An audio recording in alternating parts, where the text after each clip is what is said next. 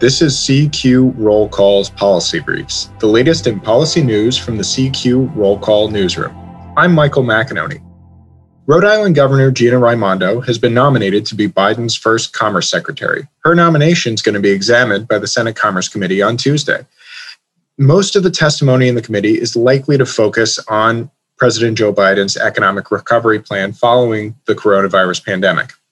However, the Commerce Department has a really broad swath of agencies ranging from economic development to the Census Bureau to the NOAA and International Trade Administration.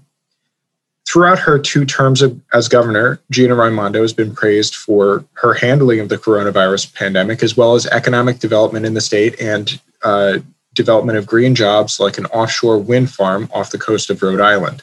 In her comments leading up to the nomination hearing, Governor Raimondo has put a heavy emphasis on economic recovery, particularly recovery from the disproportionate impacts that minority communities and women have felt as a result of the pandemic.